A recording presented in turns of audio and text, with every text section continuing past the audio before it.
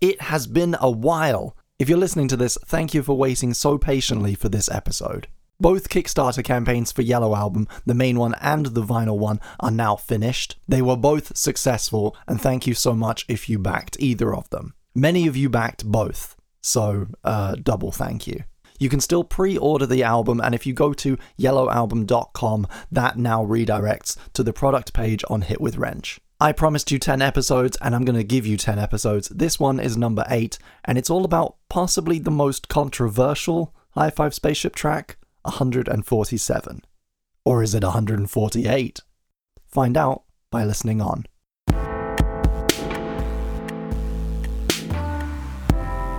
My name is Christopher Bingham, the producer behind Hi-5 Spaceship. And in this series I break down some of my favourite Hi-5 Spaceship tracks and talk about how they were made.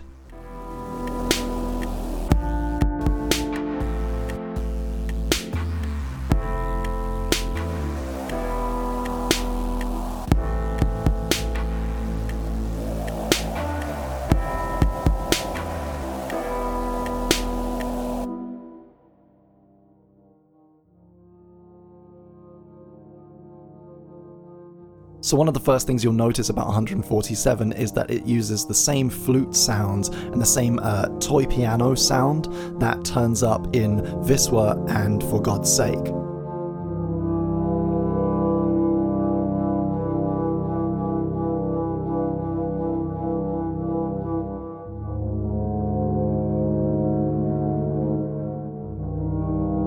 I've mentioned previously that I had a lot of fun reusing and rearranging some of the sounds that I used for different tracks. So in a way, a lot of the sounds, a lot of the settings in this track are the same as they were when I first started with them back on For God's Sake. Then they were used in Viswa, then they were used in 147. The flute sound in particular is one that I used a lot on this album. Particularly for this track, I wanted it to feel uncomfortable, unreal. I wanted it to feel kind of like you're dazed, like you're in a kind of fugue state, because that was how I felt when I was making it. This mixture of kind of droning, ethereal, fake flute sound with the very abrasive toy piano chime sound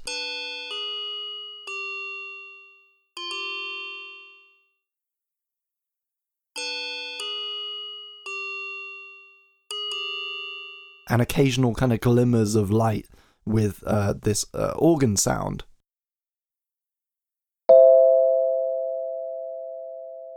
For me was just a lovely palette to work with.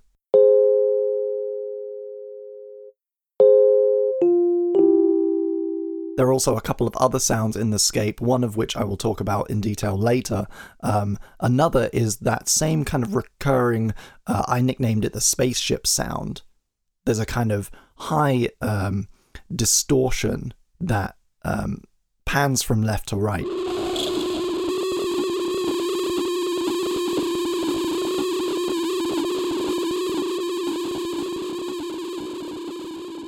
It occurs a lot throughout the album, and for me it's a kind of signifier that no matter where the music takes us, we are still confined, we're still in this claustrophobic environment of the spaceship that our character is on.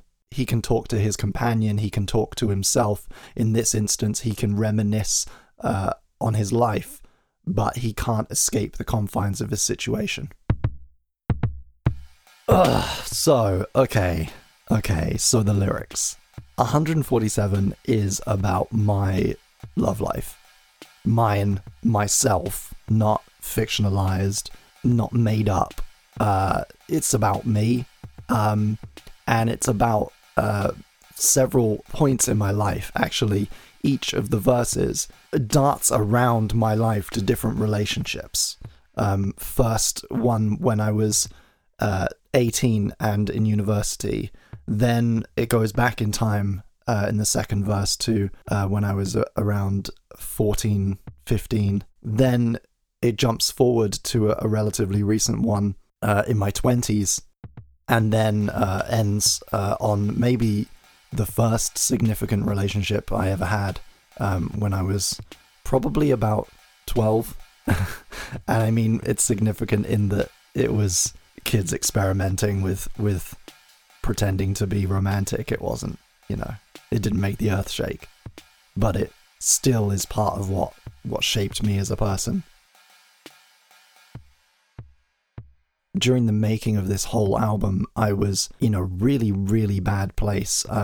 Actually, partly to do with chemicals I didn't realize at the time. I had medication that was affecting me. It was giving me depressive bouts. I was going through phases of getting extremely paranoid, extremely introverted. I even had panic attacks around this time, which I've never had before or since. Once I figured it out, I cut the stuff out of my system and thankfully kind of went back to what is normal for me. I'm blessed to be not prone to that kind of thing.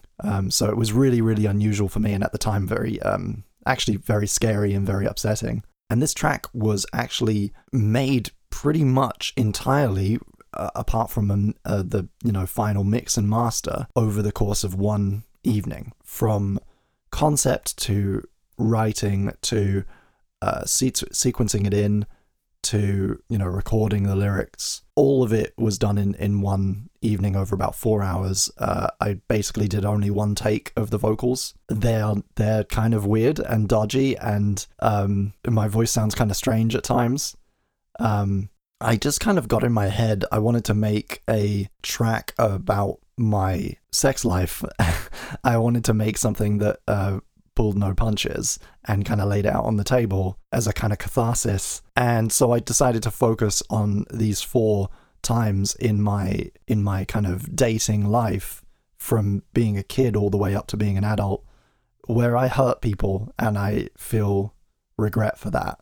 I wanted to kind of air it out in the form of music. It kind of, I don't even know, because I don't particularly write lyrics very often, and I do not consider myself good at them, and I definitely don't rap.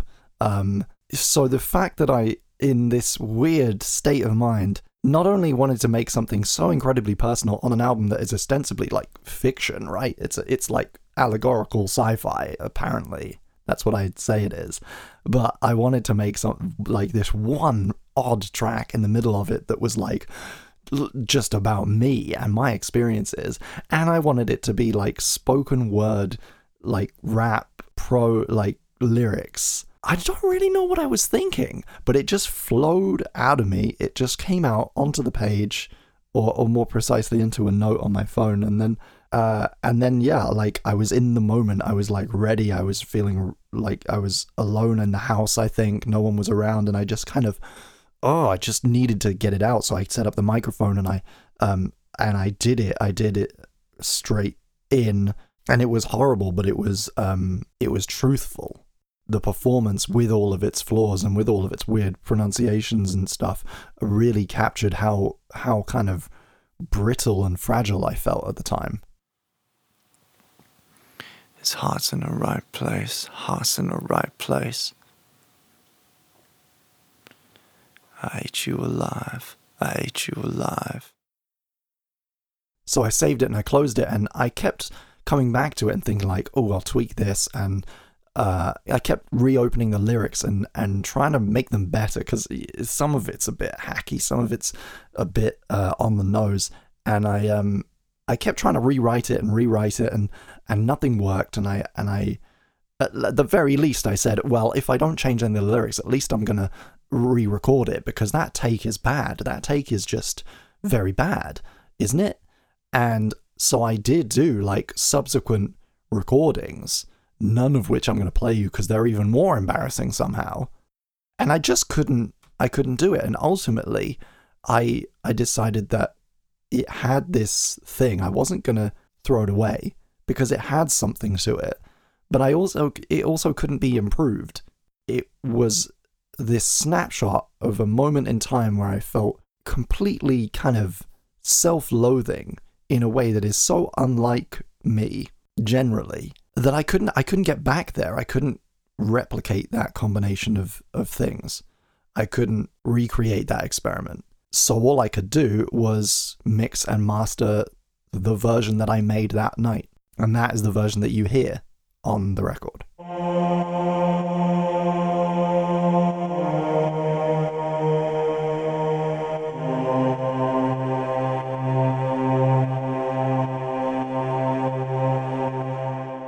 So I teased another sound earlier on. That's this kind of like thump thump drum beat that turns up throughout the track, and actually on a couple of other tracks as well, quite quietly. I nicknamed it the heartbeat, and I very deliberately in this track at times have it panning left and right, doing 2 hits on the left and then on the right.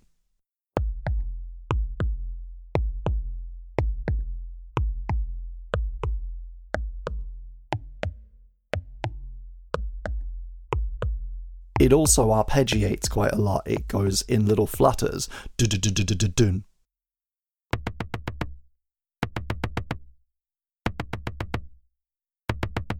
And that again is very personal and very representative of the time that I made this album.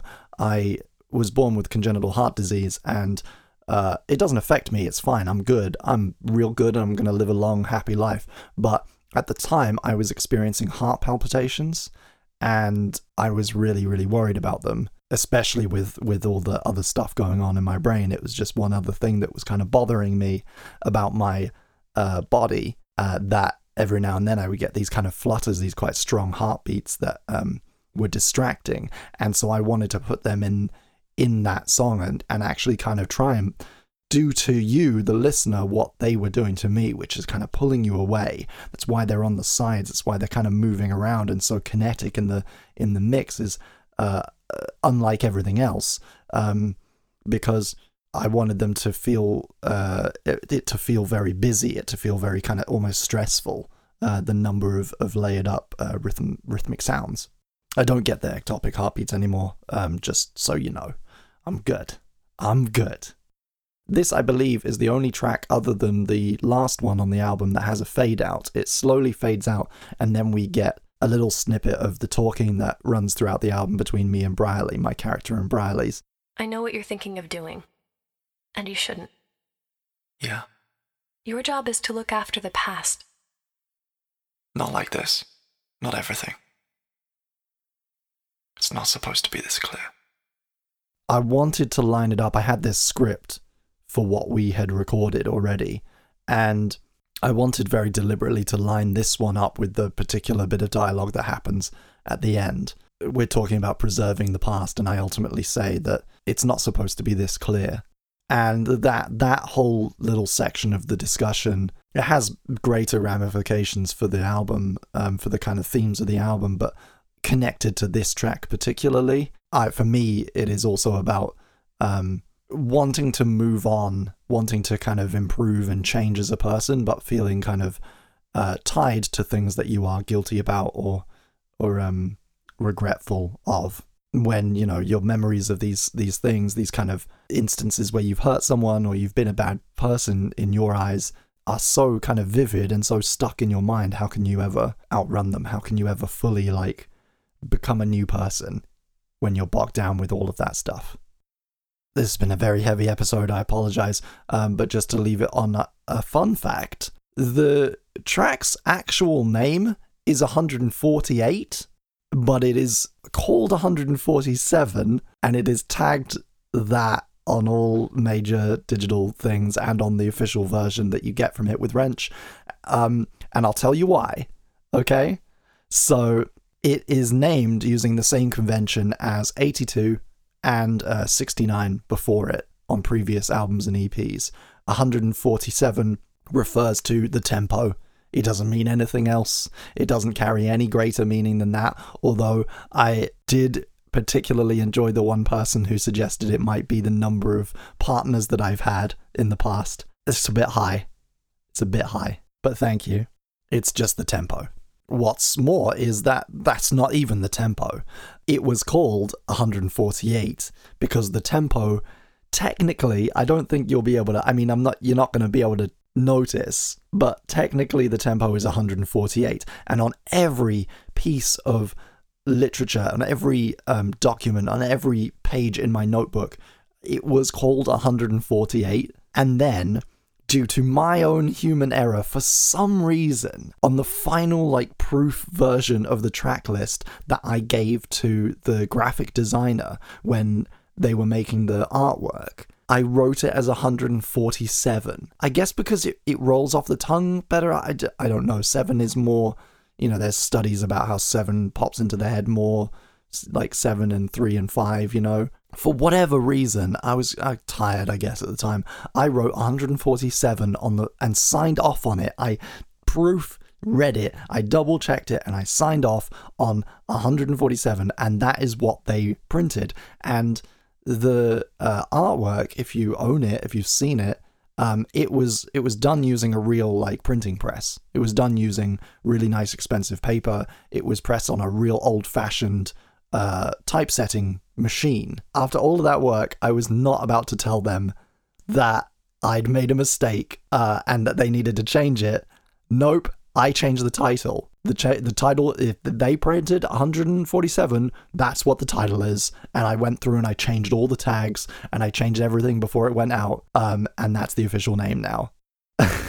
So there you go. It should be called 148, but it isn't. It's called 147, and that's entirely my fault. And I hope that Nick, who did the printing, doesn't ever hear this. So now you've heard me talk about the process of making it. Here is the full track 147 from the album 2215.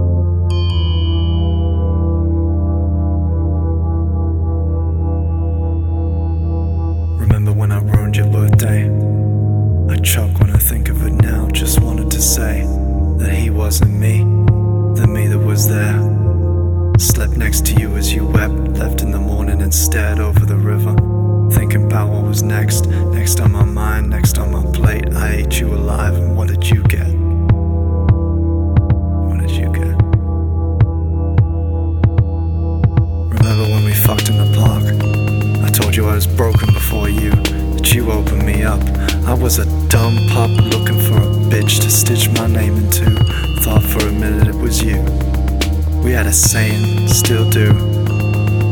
His heart's in the right place. Oh wait.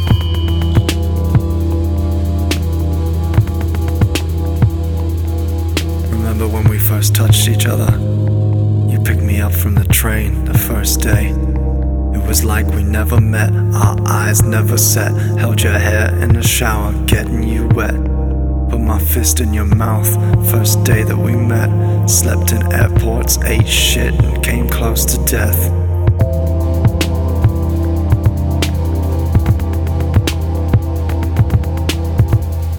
We won't be happy. We won't be happy. We won't be happy. We won't be. Remember when you bought me a Valentine? I threw it back in your face, left you the next day.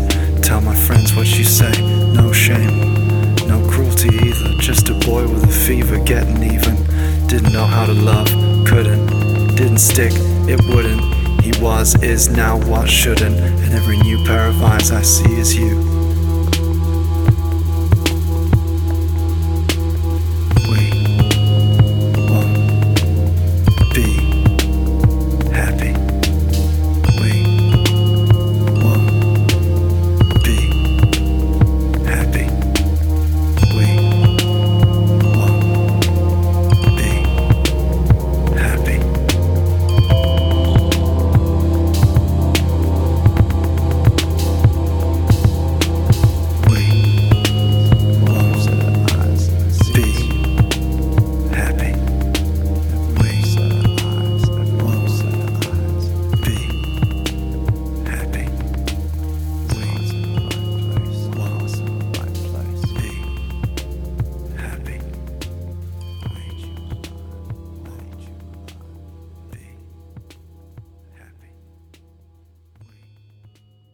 If you enjoyed this podcast and you liked the track, please consider buying it on iTunes. 2215, the album, is available worldwide on every digital store. It's also now on Spotify and Google Play and Apple Music. And buying directly from hitwithwrench.com cuts out the middleman and makes sure the artist gets the biggest chunk of the proceeds.